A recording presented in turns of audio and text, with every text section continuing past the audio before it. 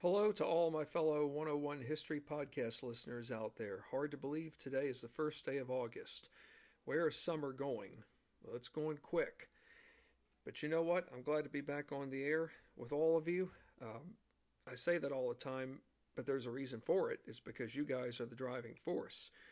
Because of listeners like you all, I always have something to look forward to when it comes to podcasting. Because I know every time a podcast episode is completed, the results I get are meaningful, and they go beyond the sky's ceiling. I may not hit the grand slam right away, but even if I get 12 or 15 plays right away, that tells me that at least there is a handful of you all out there who are constantly eager to learn about anything, regardless of the subject I share with you all. So, thank you all, my fellow 101 listeners. Keep up the good work. So here we are again discussing signing their rights away, which we will be continuing to do so until I know that it's time to move on. Signing their rights away, that is, the fame and misfortune of the men who signed the United States Constitution by Denise Kiernan and Joseph D'Agnès. Well, the last time I was on the air, we were discussing about Delaware. Are we going to discuss a neighboring state of Delaware's in this podcast episode? The answer is yes. And what state would that be? It's a neighbor. It's none other than Maryland. So our leadoff bonus question is the following. How many delegates did Maryland send to Philadelphia for the Constitutional Convention? Did they send the same number as Delaware, being 5, or less than 5? The answer is 5. Just like Delaware. But we're going to find out here soon that maybe or maybe not all 5 delegates did sign. In other words, yes, there were signers to the Constitution from Maryland, but we will find out here soon if all 5 signed. As for the other part to this bonus question, well, first off, the answer being 5, that there were 5 delegates from Maryland who were sent to Philadelphia. But were there any signers from Maryland whom were born outside America? The answer to that one is yes. And we're going to be discussing this particular individual as our first delegate from Maryland. His name is James McHenry.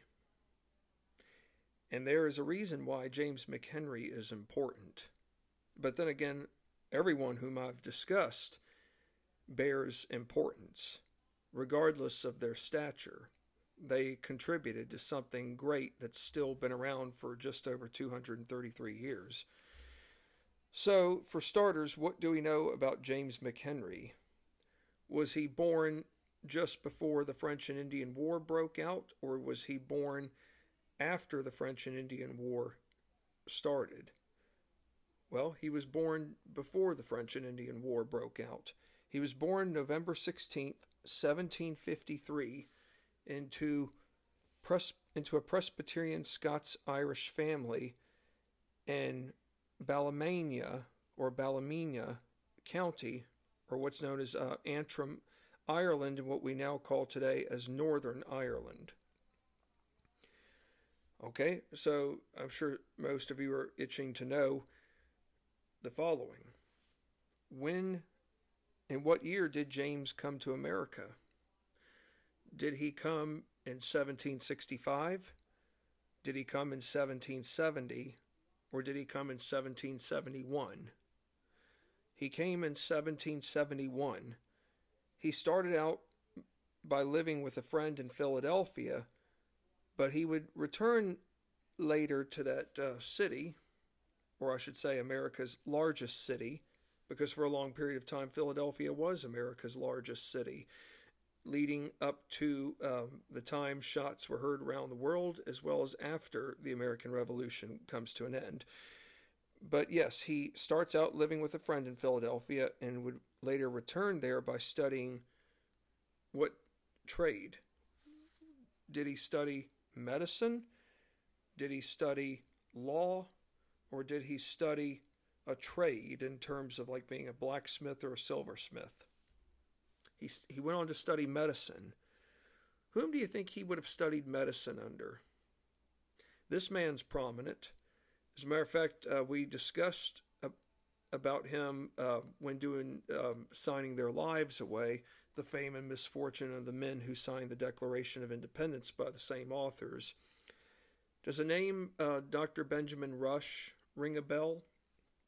It ought to, because he is a what you call high-profile doctor in Philadelphia, and if you're wanting to study medicine in America, you go to Philadelphia, and chances are you might apprentice under Dr. Benjamin Rush. And Dr. Benjamin Rush would go on to become one of the 56 men whom signed their lives away, aka signing the Declaration of Independence. Will James McHenry's medicinal knowledge or medical skills that he learns under his apprenticeship from Dr. Benjamin Rush, will they serve of vital importance once we go to war with England? The answer is yes. James McHenry served in the Revolutionary War as a surgeon to the 5th Pennsylvania Battalion, whom was stationed at New York. Whereabouts in New York? Well, what we now know is around the outskirts of Long Island, more than likely around Brooklyn Heights, Kips Bay, upper around what we now know as Manhattan. You know, that I've said it before, I'd say it again, that New York campaign was a disaster for the Continental Army. Thank heavens we had weather on our side that halted British advances to where they would have cut off any means of crossing the river, and had the weather not been to our advantage, they would have succeeded, and more than likely the revolution itself would have come to an end. But yes, he is with the 5th Pennsylvania Battalion in New York, and ironically, he becomes prisoner of war. And that's not a good thing at all, to be a prisoner of war. As a matter of fact, more men lost their lives in the American Revolution underneath prison ships, prisoner of war ships, rather than they did on the battlefield. As a matter of fact, I wouldn't say most, all of the prisoners who were aboard these ships were given two choices. If they took up arms with the king, or with the British, I would say, they would have been forgiven of their treason. That is, being disloyal to the crown by taking up arms against England, aka the mother country. And these prisoners refused to take up arms, so they stayed below the decks of these ships, and many of them died a horrible, agonizing death. Historians do believe that somewhere over 10,000 men lost their lives as a result of being prisoners of war. And I've seen documentaries on the History Channel about these men who were prisoners of war and the conditions they lived in, and they were deplorable.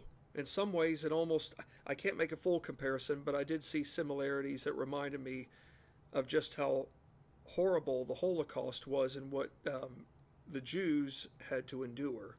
But there again, I can't make the full-scale comparison, but based off of the documentaries I saw and the readings that I've read involving prisoners of war during the American Revolution, there are similarities, to say the least.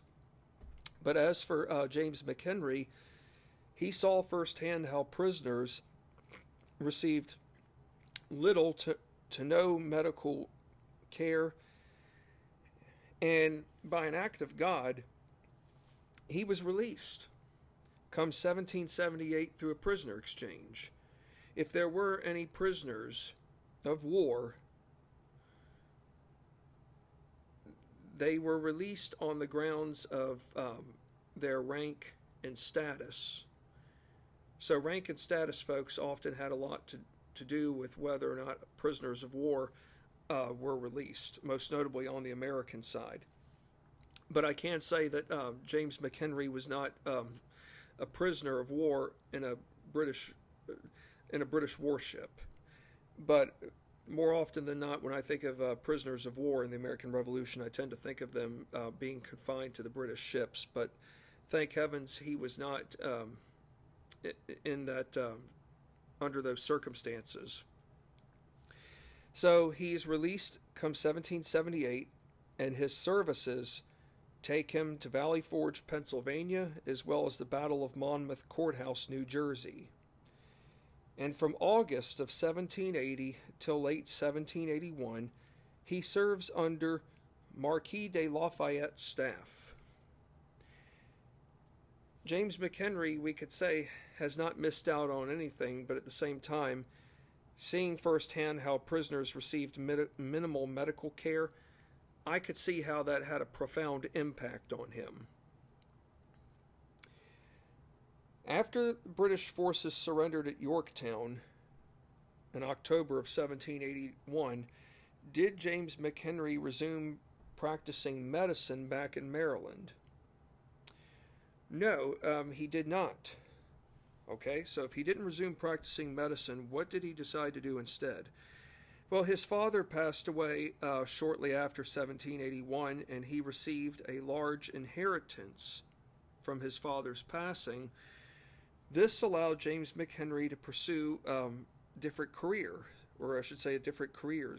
He went about going into politics, where he served as a delegate to the Congress of Confederation from 1784 to 1787. And how ironic, in 1784 he gets marries a woman by the name of Peggy Caldwell.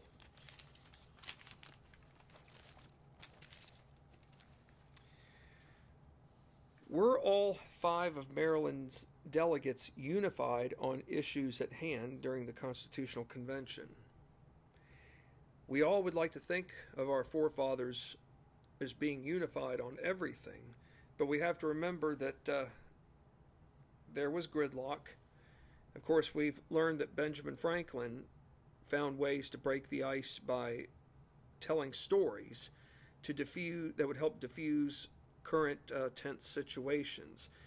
Perhaps by his breaking the ice, it was his way of reminding people, hey, look, we're all in this together. Yes, we have our differences, but let's not bite everyone's heads off to the point where if we do so, we'll burn bridges and never be able to get those bridges back. So, as for whether all 5 of Maryland's delegates were unified on the issues at hand during the convention, I would have to say that they were not. However, James McHenry himself often broke the 2-to-2 splits. So if you have your other 4 delegates, 2 are in favor of something, the other 2 aren't. It was James McHenry that could break that deadlock vote and vote in favor of something to where it would be 3 in favor and 2 against. But his voice and his votes often were the ones that helped favor supporting a strong national government. McHenry would go on to be one of 3 Marylanders to sign the Constitution out of the 5 member state delegations sent to Philadelphia. So there's our answer right there, folks. Not all 5 signers from Maryland signed, but 3 of them did. So that means 60% of the delegates from Maryland signed, the other 40% didn't. So let's keep in mind that while, yes, 74 delegates originally started out in Philadelphia, 19 left for various personal reasons. And then you had 55, and then you had a handful of others who, actually I take it back, it was about 55 of them originally were there. 13 left for various reasons, and then 3 of them could have signed but chose not to, and that will have to be shared in another podcast.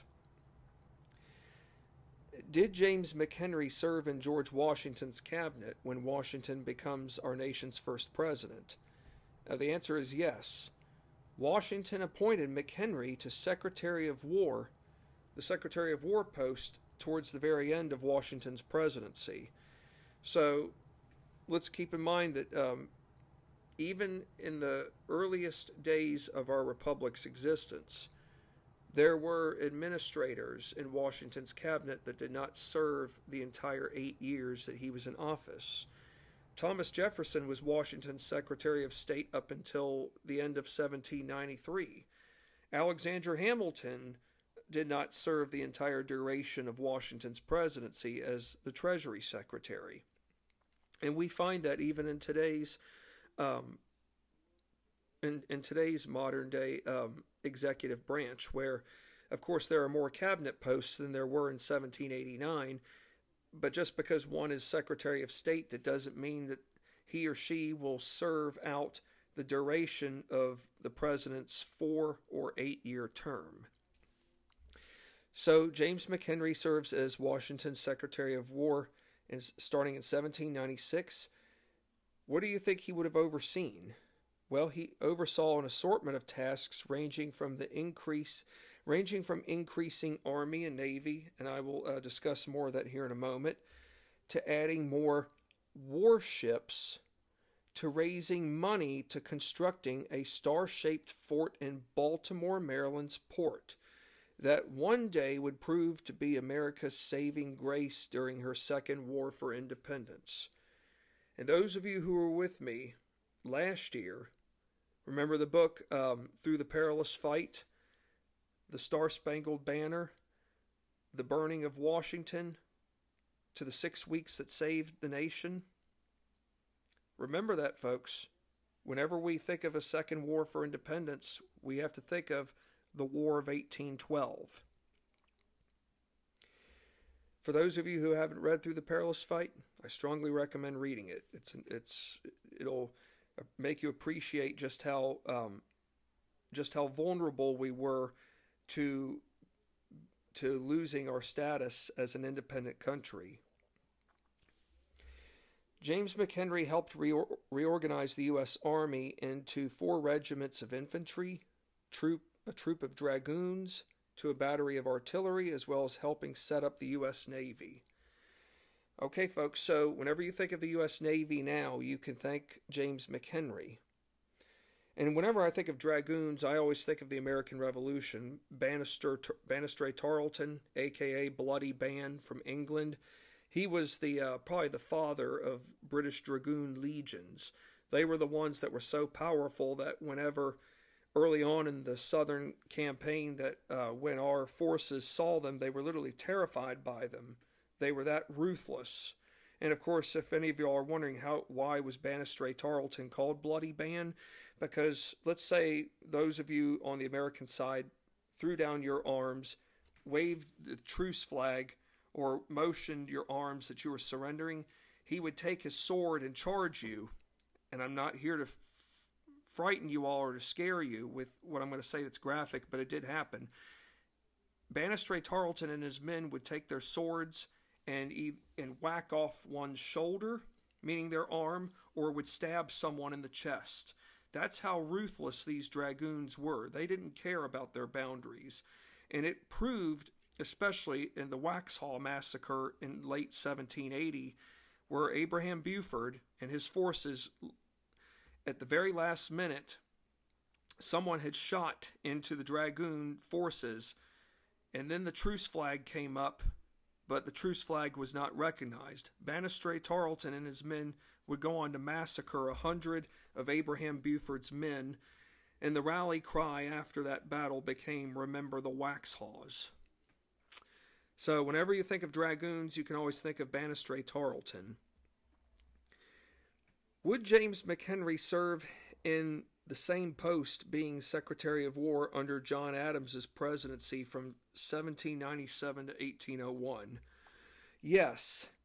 However, though, James McHenry himself resigned from his post in May of 1800 due to President Adams's internal conflicts with other cabinet members.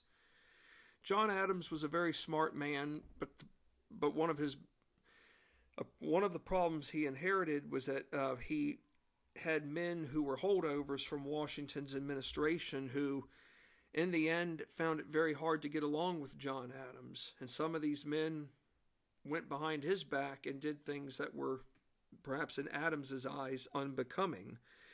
James McHenry and John Adams were not very close, and some historians do believe that McHenry himself had a role in helping defeat Adams's re-election bid for the presidency. Well, many historians know that Alexander Hamilton was to blame for ruining John Adams's re-election bid. But then again, Alexander Hamilton, as smart of a man he was in terms of financial concepts with running the government, he was a man whom could not be trusted. He was a man whom went around and found fault not only with people like Thomas Jefferson, the Anti-Federalists. Hamilton found fault with many in his own party, being the Federalists, to where he pretty much may have had a leading role in helping become responsible for the demise of his own political party. Come the start of 1820, that party would no longer be in existence. You know, just because you're affiliated with a party who's in power, it doesn't mean that everyone within that party gets along all the time. It's wishful thinking. After stepping down from the Secretary of War post in 1800, did James McHenry remain active politically? Yes, he, along with many other Federalists, had opposed the War of 1812. And remember, that declaration of war was pretty much on party lines.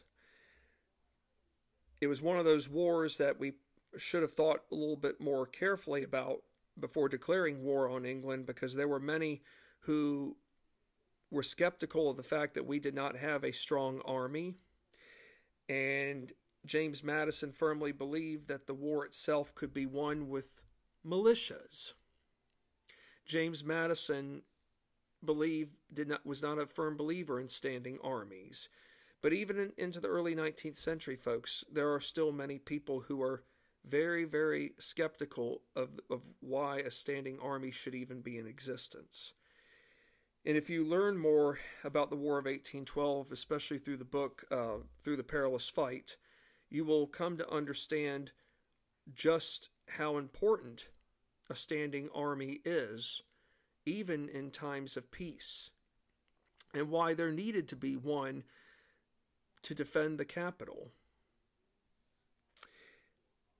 How about this, folks? This is something else that I should point out. James McHenry, yes, as I said earlier, he was married, but he also had a son who fought at the same fort, aka the Star-Shaped Fort, that James McHenry helped oversee get built. It was at this fort where America's national anthem would get composed by a fellow named Francis Scott Key. Now, for years we were told that Francis Scott Key wrote our national anthem just peacefully at his desk. You know, that's something we would all like to believe, but it turns out that Francis Scott Key did not have that luxury. He was aboard a British warship called the HMS Tennant, or Tonnant. Why was he aboard a British warship? Well, long story short, and I should tell you all this now so that for those of you who are new to my podcasts, when you read more into the book Through the Perilous Fight, you will get the true story behind why the War of 1812 occurred and why the Battle of Baltimore was so essential, and why Francis Scott Key's presence in the Baltimore harbor was so crucial, because it wasn't just him being aboard a warship and watching a battle take place. It was what was happening through the night and what transpired from nighttime into daytime. There were a handful of prisoners underneath, or what you call in the lowest level of the ship, or what we call the bottom deck. There were a group of prisoners that Francis Scott Key, along with the prisoner of war agent named John Stuart Skinner were working with British forces aboard this ship to negotiate an exchange to get these prisoners released. And while this battle was going on into the night, Francis Scott Key, this battle was September of 1814, so August of 1814 was when the British burned the Capitol, they burned the White House, they burned every building except for the Patent Office. This was a frightening time, folks. This was pretty much like the equivalent of a 9/11 of the 19th century. And maybe something equivalent to what happened on January the 6th. But as the night grew, as day turned to night, what do you think Francis Scott Key would have seen? Rockets, red glare, bombs bursting in the air. As the rockets red glare, the bombs are bursting in the air. Francis Scott Key sees our flag, our large American flag, standing mightily tall above this star-shaped fort, looking high into the sky. The enemy exchanging series of cannons. We are conserving our energy. We are firing back, but we're not firing back left and right. It's raining. And for Francis Scott Key, he has to wonder, what will tomorrow bring? Will our flag still be there? Or will we succumb to the British, just like how we succumbed by allowing them to burn our Capitol and our White House and burn every other building except for the Patent Office? Baltimore, folks, is what is left standing between a unified United States and a United States that might not even exist if the British are successful in defeating us in Baltimore. Well, gave proof through the night, come next morning, gave proof through the night, as our national anthem says after that verse, that our flag was still there. What that means is come next morning, it was known that it was a cloudy morning. Fog was still there. But somehow Francis Scott Key managed to somehow see, through either a telescope or with his own bare eyes, our flag still standing mightily tall and proud. So it was through the darkest of moments, Francis Scott Key's personal experience with what he saw at Baltimore Harbor September of 1814 inspired him to write what became the Star-Spangled Banner. And that star-shaped fort in Baltimore's port became known as Fort McHenry in honor of James McHenry. So that, to me, folks, is why this is personal. Yes, we have a wonderful national anthem, but remember, this wasn't written on leisure terms. This was written in a time of crisis. This was written at a time that, who's to say America might not have even existed had we not won this battle. We went to battle at Baltimore because Baltimore was a far more prominent city than the nation's capital was. The nation's capital was a wilderness, folks. So I hope that all of you got something out of this. And yes, read Steve Vogel's book, Through the Perilous Fight. You will truly gain a better appreciation of what it means to be an American when you learn about the sacrifices that were made in America's forgotten war, the War of 1812. What took place in Maryland on April 28, 1788? Maryland became the 7th state to ratify the Constitution, and James McHenry did play a part in seeing to it that it took place. Sadly, on May 3, 1816, James McHenry lost his life at the age of 62. And it turns out that he is buried in the same cemetery as Edgar Allan Poe. I'm going to tell you all a quick funny story. I owe it to you all. I was between the ages of 4 and 5, and my parents took me and other family members of mine. We went to Richmond, that is Richmond, Virginia. Edgar Allan Poe lived there for a period of time. But then again, he lived in a lot of places. My wife and I learned when we were in Philadelphia that he was actually born in Boston. I knew he attended the University of Virginia. He even lived in Maryland for a period of time, but he also lived in Richmond, Virginia. And remember, I'm between the ages of 4 and 5 here, so I ring on the, I either knock on the doorbell or ring the doorbell a couple of times. No response. So I randomly just tell my parents that the following: "He must not be home. We'll have to try him back later at another time." Whenever I tell that story to friends of mine or just people in general, they get a big chuckle out of it. Why not? I didn't know any better at the time, but it was a heck of a good educated guess. But I do know for a fact that the man's been gone for a little over 170 some odd years, so I don't believe he'll be coming back home anytime soon, but I do know that the closest I could get to him, if I really wanted to, was to go visit his cemetery in Maryland, where he and James McHenry are buried. I don't know if they're buried side by side, but they are buried in that same cemetery. So, thought you all might like a little humor. But then again, in this in the world we're living in now, we could use all the humor we can get, regardless of the matter. So we're going to move on to our second delegate here, but before we do, I'll ask you all this question. Besides Thomas Fitzsimmons of Pennsylvania, whom was Roman Catholic, which other signer also had a unique distinction of being Roman Catholic?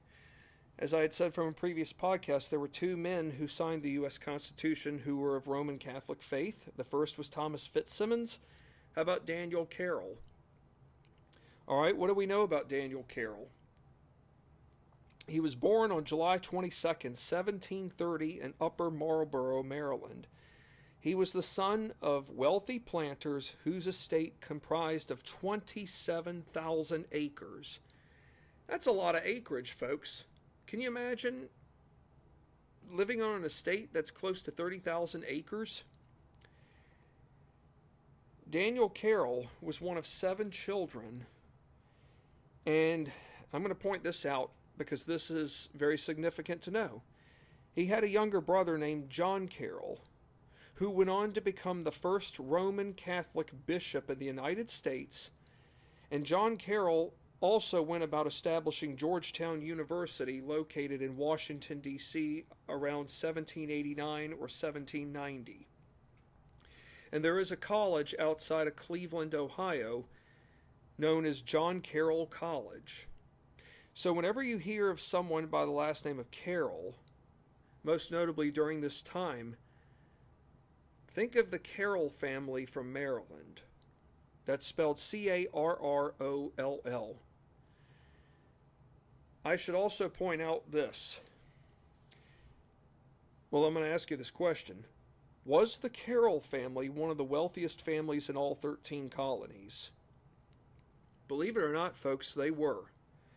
You know, when I think of wealthy families in Virginia, I think of the Randolphs, I think of the Byrds, I think of the Lees and the Custuses, just to name a few prominent families in Virginia who were significant land owners. I also think of the Carters as well, most notably Robert Carter, aka King Carter, who owned land as far west as present-day Ohio, considering at one time present-day Ohio was considered Virginia. But believe it or not, folks, the Carroll family was one of the wealthiest families in all 13 colonies. While that is a unique and distinctive honor, there is a catch, or rather a disadvantage.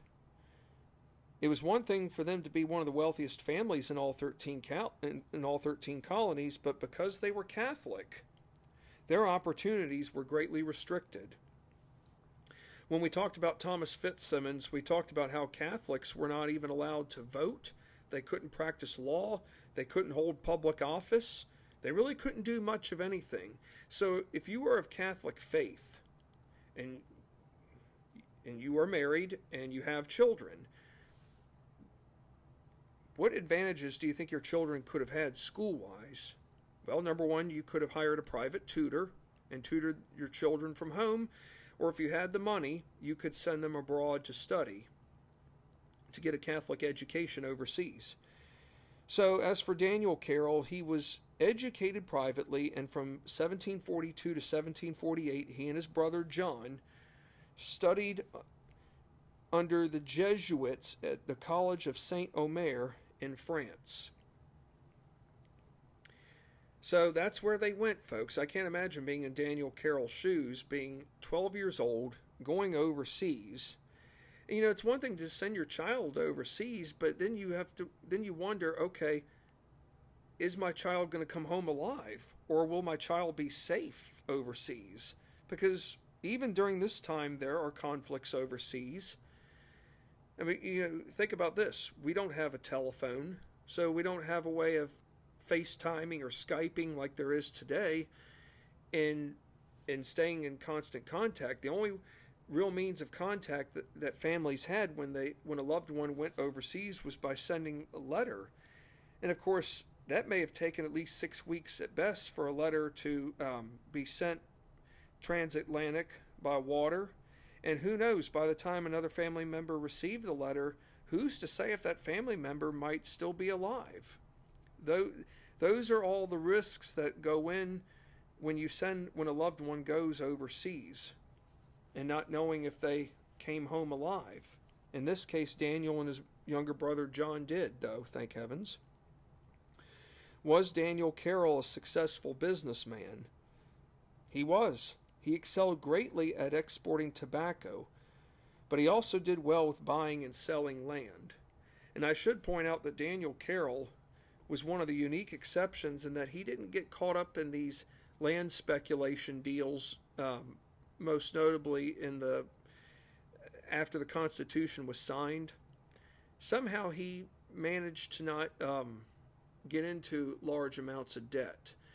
I believe it's fair to say that some of our forefathers were successful enough to where they just had that good of a golden touch to where they didn't land up in debtor's prison like other ones did. What was unique about Maryland's 1776 state constitution? For one, it abolished the Church of England as the state-supported religion. I knew even on when Maryland was first settled that it became a Catholic refuge, but I didn't realize just how strong Maryland's role was, aka Church of England. But I do believe that all 13 colonies had, well, most notably Virginia. Virginia was predominantly, I wouldn't say predominantly, it was 100% Church of England. Even if you did not wish to be a member of the Church of England, your taxes still went towards the Anglican Church, being a church-affiliated, a state-affiliated church. So the 1776 Maryland State Constitution abolishes the Church of England as a state-supported religion. Secondly, it allowed all Christians, most notably Roman Catholics. Did you hear that, folks? Roman Catholics, to worship freely and give free African Americans the right to vote if they met property qualification guidelines. This is a huge step in the right direction. And is it fair to say now, folks, that Daniel Carroll will be allowed to do more things compared to what he could not have done years earlier? Yes. Does that mean being able to take part in voicing not just your opposition to the crown, but perhaps taking part in other monumental historical underlying makings? Absolutely so. Did Daniel Carroll have a cousin whom signed the Declaration of Independence? You've heard me mention his name before. Yes, his cousin's name was Charles Carroll. And why is Charles Carroll such an important figure? He's an important figure for a variety of reasons. Number one, he was the only Roman Catholic signer to sign the Declaration of Independence. Charles Carroll also would go on to become the last signer to die from the Declaration of Independence era or generation. In other words, folks, come July of 1826, there were 3 signers left still living who signed the Declaration of Independence. One lived in Virginia, the other in Massachusetts, and the other in Maryland. Who was the one that lived in Virginia, folks? Thomas Jefferson. Who was living in Massachusetts? John Adams. Thomas Jefferson died on the morning, July 4th, 1826, and historians believe that his last words were the following: "Is it the 4th?" In other words, did I live to see July 4th? And his servant who was with him said yes. Thomas Jefferson died that morning, but little did he know that John Adams was in ill health and would die later that day, and historians believe his last words were the following: Thomas Jefferson still survives. But little did anybody know that there was still another man from the Declaration of Independence generation that was still living, who would live another 6 years after 1826, and that was Daniel Carroll's cousin Charles, who lived to be 95. That to me is beyond anything beyond accomplishment. Very few people lived to be 95 years old at that time. But what I find amazing about Charles Carroll is that it's not so much he lived to be 95, but he lived to see the Erie Canal get completed. He also served on the board of directors to the Baltimore and Ohio Railroad that was established in 1828, and he helped oversee the initial cornerstone layings of the Baltimore, Ohio Railroad itself. So the Carroll family, folks, is one of many unique accomplishments. And we're going to find out some more accomplishments here soon about Daniel and all. But I can tell you this much. Charles Carroll did outlive Daniel probably by about 35 years. But that's not to say that Daniel's accomplishments are just as noteworthy as his cousin Charles's were. We know from 1777 to 1781, Daniel served in the Maryland State Senate, where he helped raise troops and money for the Patriot cause, and towards the Revolutionary War's end, he got elected to the Confederation Congress, and he helped Maryland ratify the Articles of Confederation.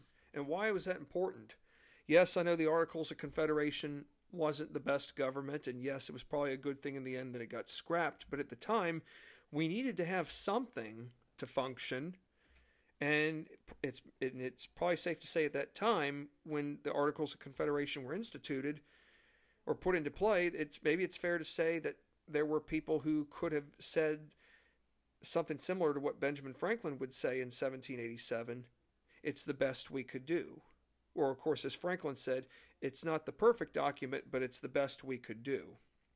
So, for Daniel Carroll, he was the one that helped Maryland ratify the Articles of Confederation, and by doing so, Maryland became the last of the 13 states to accept that new governing document.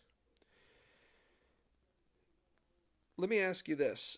Was Daniel Carroll originally asked to become a delegate to the Constitutional Convention? No. Did it have anything to do with him in general? No.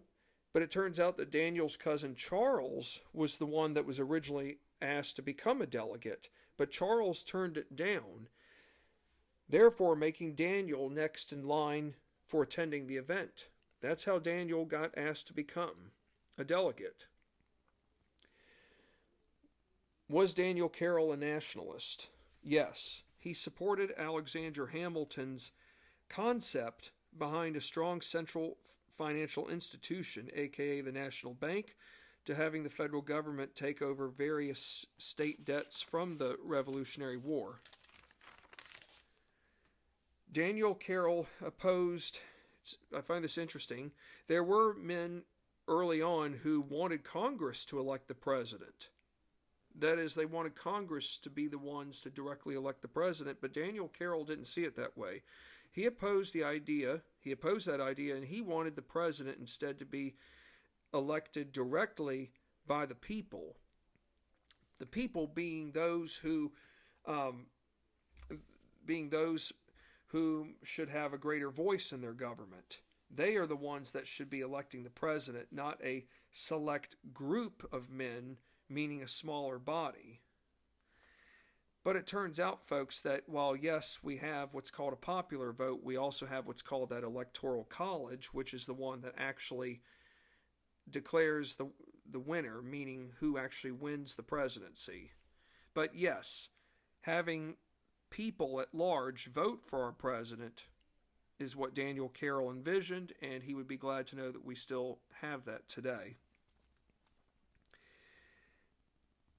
April 28th, 1788 is important. Forgive me, I probably already mentioned it already, and I do apologize, but yes, it's important because Maryland ratified the Constitution by becoming the 7th state to do so. And did Daniel Carroll serve in the first United States Congress come 1789? Yes, he did. He affiliated himself as a Federalist. He joined alongside men like James Madison of Virginia and William Paterson of New Jersey in drafting amendments to the Constitution.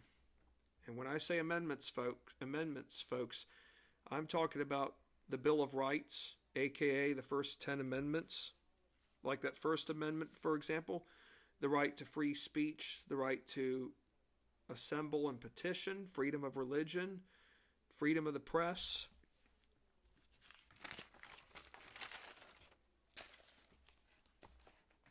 What post did Daniel Carroll accept under President George Washington in 1791? This is very, very important, folks. He accepted a commissioner post where, along with 2 other men, would go about overseeing the surveying, designing, and construction of our nation's new capital. Well, where is the current capital in 1791? Or rather, let's jog our memory here. When George Washington became president in 1789, where was the capital at that time? Was it in Boston? Was it in New York City? Or was it in Philadelphia? It was in New York City. How long was New York City our nation's capital, folks? From 1789 to 1790. So in 1791, our nation's capital is still in Philadelphia. How long will it last in Philadelphia? Will it last 20 years? Or will it last 15 or 10? The answer is 10. There was a compromise made where the Southerners would go along with Alexander Hamilton's financial ideologies, and the Northerners agreed to keep the capital in Philadelphia for 10 years. So from 1790 to 1800, folks, Philadelphia was our nation's capital. George Washington and John Adams both had the luxury of being our only 2 presidents who lived in Philadelphia during that span when our nation's capital was located there. As a matter of fact, when my wife and I were in Philadelphia, we actually saw a replica of what was the president's house, but we saw below where some of the original foundations had existed. That was really neat. Not anything close to what we know as the White House, as the White House as we know today, but nonetheless, it was very well worth seeing. So, even as we go into 1791, we know that Philadelphia is not going to be our nation's capital forever. We know that come 1800, a new capital will be located not in the southern United States and not in the northern United States, but it will be at a halfway point between north and south. So Daniel Carroll is he's one of 3 men who goes about overseeing the surveying, designing, and construction of our nation, of what will one day be our nation's new permanent capital, aka Washington, D.C. And the new capital location along the Potomac River was truly essential. How so? Well, it turns out that Daniel Carroll owned the majority of that land. Would it be fair to say that the Carroll family had a huge influence in determining where the new capital was going to be located? Perhaps so. And it's probably fair to say even back then that money talked. That money had a way of persuading people to do things that they otherwise would not have thought about wanting to do all along. So the majority of the land where our nation's capital exists now was owned by Daniel Carroll. He served as commissioner until 1795 when he stepped down due to health reasons. He died on May 7, 1796 at age 65 at his home near Rock Creek, Maryland. And to think his cousin Charles lived another 36 years.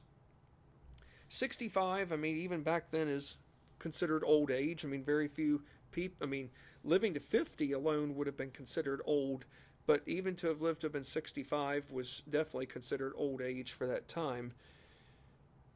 But whenever we think of the Carrolls, folks, we definitely need to think of men like Charles Carroll, Daniel Carroll, even Daniel's brother John for being the first Catholic bishop in the United States. So we do have this family to thank. They contributed significantly to our country and overcame religious discrimination by doing so. And I bet most people would not know that at one time the Carrolls were one of the wealthiest families in America. So it just goes to show you that even when having to overcome religious discrimination, not just based on one being Protestant and the other being Catholic, that the American dream was possible for those who were of Catholic faith. We learned that with Thomas Fitzsimmons, and now we have learned that with Daniel Carroll and the Carroll family as a greater whole. Well, we've covered a lot of ground, and I look forward to being back on the air again next. And when I am on the air next, we're going to be starting the southern states. However, I should say that they will be divided into two sections, the upper South and the lower South.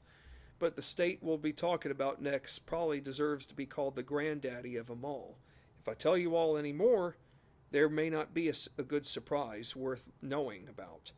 Thank you again, as always, for listening. I look forward to being back on the air again with you all soon. And thanks again from the bottom of my heart to all of you, because you guys have just been wonderful listeners. You all have gotten the word out to so many others. Continue to do that. Continue to expand your mind and learn things that you didn't know before. And that's why I'm here to do that. I may not know all the answers to everything, and that's okay. But I enjoy history, and I know it's not pretty, but I still do everything there is in my power to learn about stuff that's not pretty so that it can be discussed properly in a manner that where people can still walk away knowing that, okay, if this unfortunate event happened at one time, what can we do to ensure that it doesn't happen again so that we don't make the same mistakes? So keep the torch alive, because not to get political, but there are people out there who don't want to teach this stuff. There are people who unfortunately don't care, and that's not good. But let's not be like those people. Let's make a better example. Let's show that we can still learn this stuff. Let's show that we can still educate those out there who want to be educated and who want to learn more about history itself, because history's not going away. But it's up to us to keep teaching what needs to be taught. And that's why I will continue to stay on the air with you all as long as I know it's necessary, and I want to stay on the air for a long time. Believe me, I'm not going anywhere. I'm glad to be on the air with you guys, and that's why I'm thankful I have you all as devout listeners. So keep it up, folks. Thank you for the support, and I look forward to being back on the air again next time. Take care.